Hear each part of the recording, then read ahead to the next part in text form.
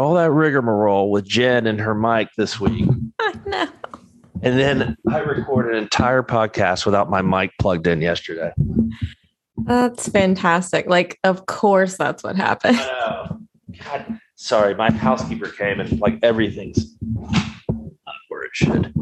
I moved it all. Yeah. Biscuit, you okay? You got your mic on? All right. Biscuit's good. Check. She's ready. She is ready. Sarah, thank you for joining. How are you? Good. It's Friday. Woo woo. Whoop whoop. We got Sarah Barrett here, executive editor, Wine Spirits Daily. So, I originally, and we don't normally record on Friday, but I'd originally asked you to just come on real briefly to talk about the Delicato Coppola deal, and we'll talk a little bit about that. But now I really, honestly, want to talk also about the Missouri lawsuit. I figured, yeah, because I think that's a huge issue, and so real quick on the Delicato deal. And first, let's just clear up why. I think I know the answer to this, but why is the Delicato winery called Delicato Winery when the family that owns it is called Indelicato? Well, as Jordan joked, it was like a quick way to fix it. He said, "It's like I don't want to be indelicate; I'll be delicate." No, I think that I didn't know that Jordan had said that, but I think he's right. We've joked about that before. Yeah. Oh, I'm sure we're not the first. Sorry. Yeah.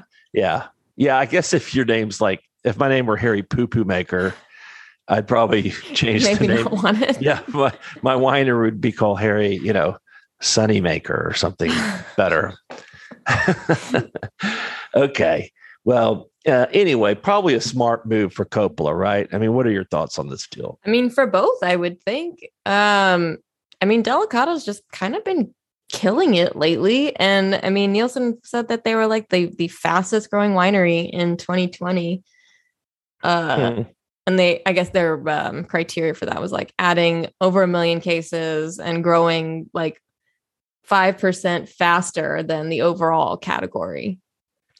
And what is their specialty is what above $15 or Bota Box is the majority of their business. So yes, although the 3-liter box breaks down weird when it comes to price segments because they technically it's premium because it's like what 20-ish or $18 to $20 for a 3-liter though, but you break that down and then it looks cheaper. Yeah. Right. Break it down to 750s or whatever. Yeah, exactly. Listen to me trying to talk that's their like biggest one. I'm trying to talk like I'm an expert in the wine business. Yeah, what 750 quiz is that, Sarah? Right, Biscuit? I mean, that's a lot of juice. You know what I'm saying? Literally a lot of juice. Yeah. I like that Coppola. He makes good juice. Huh? He's not he's certainly not making any movies right now, probably. I tell you on a side note, my favorite director or one of them in the whole world is his daughter, Sophia. Yeah. I mean, that Lost in Translation, it speaks to me. You would. It hits me right here. Because I can relate. I can relate to the character. Because somebody who looks like Bill Murray got somebody who looks like ScarJo. No, he didn't get her, first of all. And second of all, no, just a sad old drunk in a bar, just trying to get through the week. Just can't sleep. I feel you, man. Yeah, I feel you. The one scene in that movie that's actually happened to me before is when he has those clips on the back of his jacket. You know how they clip your jacket when they're doing photos or videos so that you don't bunch up in front. Then they're, and when they forget to take them off, you're walking around like an idiot with those things on your back. Clipped backs. When I saw that scene, I was like, oh my God, I can relate to this movie. The Scarlett Johansson hookup deal. That's when it started being, I was losing my suspension of disbelief. This is getting unrealistic now.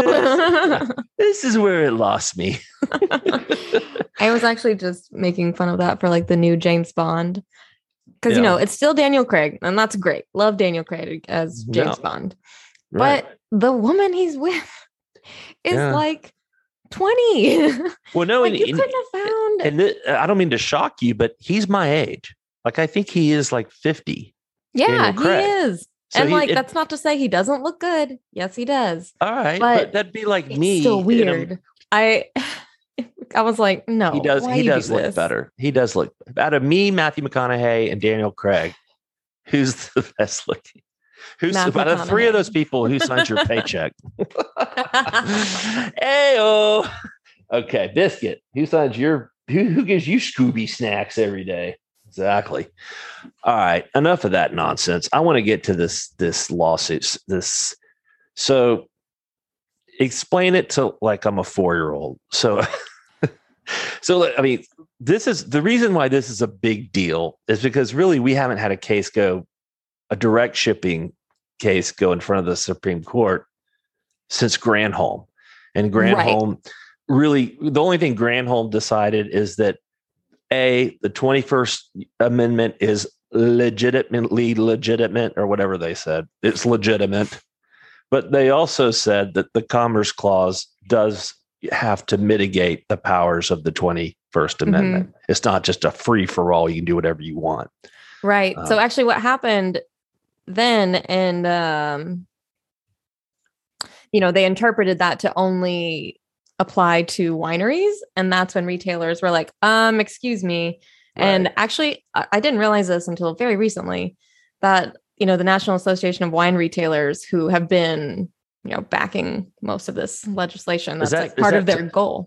Is that Tom Wark? Yeah, exactly. Okay. Gotcha. Yeah. And they were founded in 2006. So it was in like direct response to the Granholm decision, like the interpretation of it. Granholm was 2005. So, and I hope we're not boring our younger readers who have no idea what we're talking about, but just do a Google search. This is a big deal. But so 2005, kind of mixed result in the Supreme Court, but it did only apply to wineries. Tom Wark and his clientele, who are online retailers, get upset because they're excluded, so they sue. Tom's been a vocal proponent of direct shipping, especially of wine, for years and years. He does not pull punches when he's no. No, he called me a tool once and on his blog. And the sad thing is he wasn't wrong. But anyway, so that's the back story. And so what's happened? They've been kind of unsuccessful for the most part, right? So it's been a mixed bag. I feel like initially only after, not much happened between like the 2005, 2006, and like ramped up again recently, with like the Total Wine in Tennessee. And that really kicked off, like, I don't know how many it was like 6 or 7 filed like immediately after that Supreme Court decision, which struck down Tennessee's residency requirement to obtain a liquor license. And let's touch on that. So there's a couple of ways you can attack a state law that prohibits an online retailer from shipping into the state. And a big one is if that state has a residency requirement where you have to live there in order to own a liquor store or liquor license. And live there for like 4 or 5 years. Right. Time. And so, Texas had a residency law, which I think was struck down. So that's where we have some states where it's struck down and some states where it's upheld.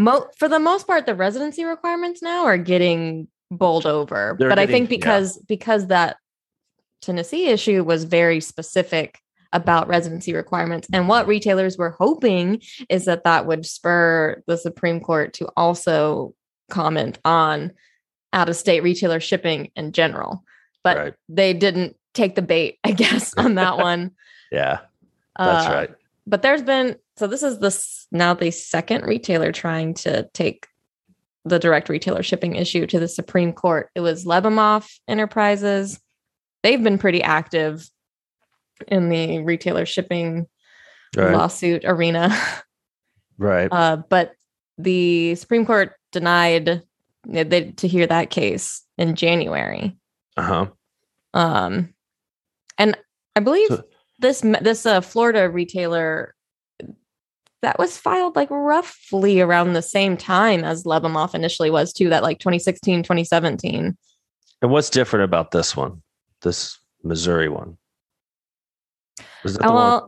Then what's changed? Missouri, they had an interesting kind of chain of events that led to this lawsuit, because it was, state law that was pretty obviously excluding out-of-state retailers and letting in-state retailers ship.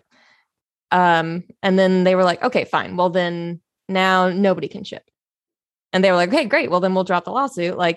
It's leveling down, they call that. Mm-hmm. In the biz. Which is funny because that seems to be what they have done a few times on the retailer front. But when it came to producer side, they were like, okay, well, we'll just level up then. Mm-hmm. Right. But yeah, you're talking about the states. But then the Missouri Division of Alcohol and Tobacco Control just interpreted a different statute that kind of gave in-state retailers another in to deliver through a common carrier. And so then this Florida-based retailer, Magnum Wine and Tastings, came out and was like, okay, no. I just filed suit against this exact so that's what that right there is what's changed. That's what's new, I think, is the common carrier part of it. That's the new hook that they're trying to hook. And by the way, we talked about Tom Wark. There's another character who has been common throughout this entire journey, and that's James Tamford. Tamford has been the attorney on the retailer side. I think he was the Granholm attorney, but I think he's one that's usually behind these retailer lawsuits and winery lawsuits. He's always been he's the big dick lawyer out there on that front. So, well, interesting. We'll see how that plays out. It like I said, more recently, all of this seems to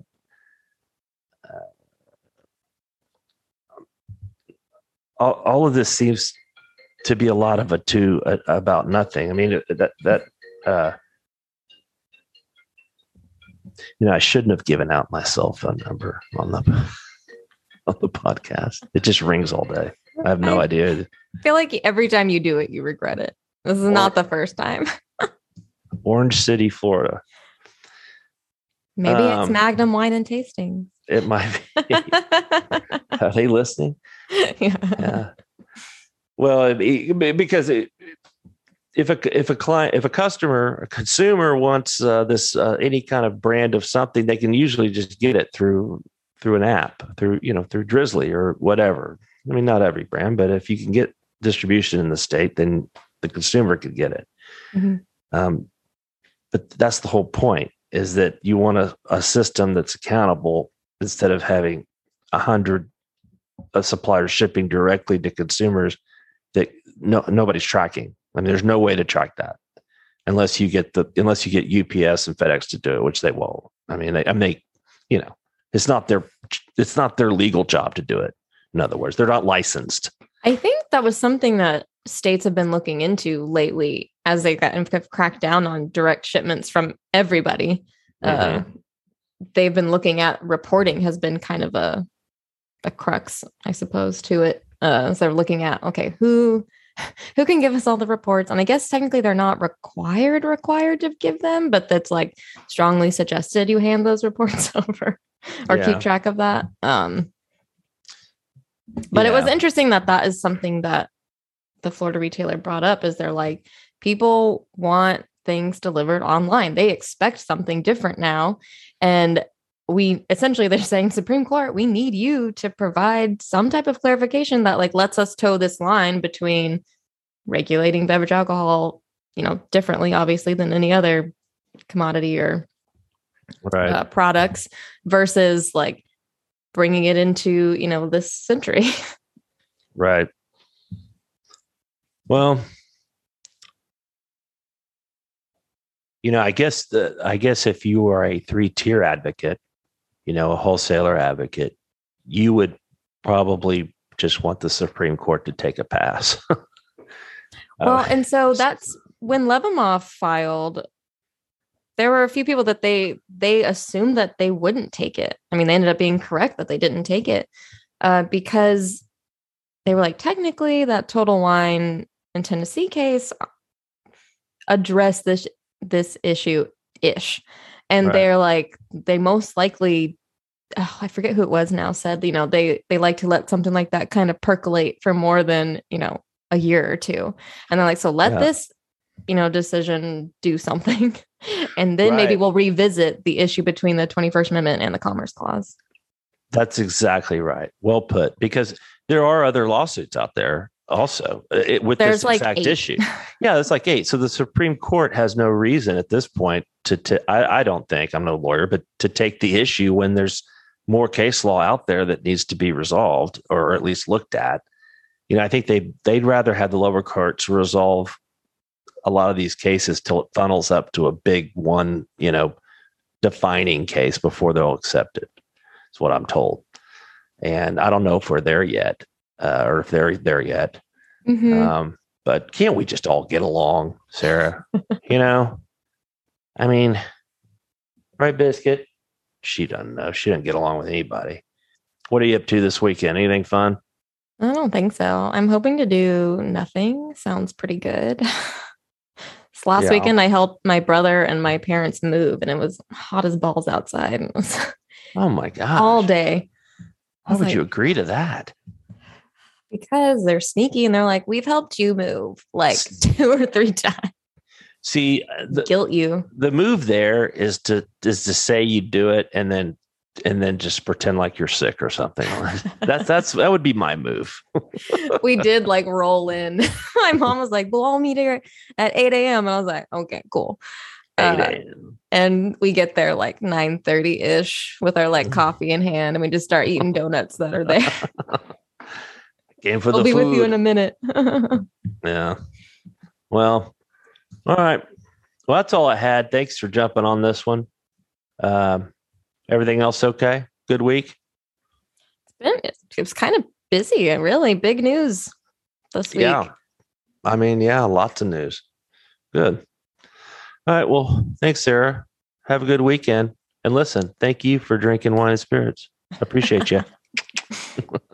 Ciao, as I say.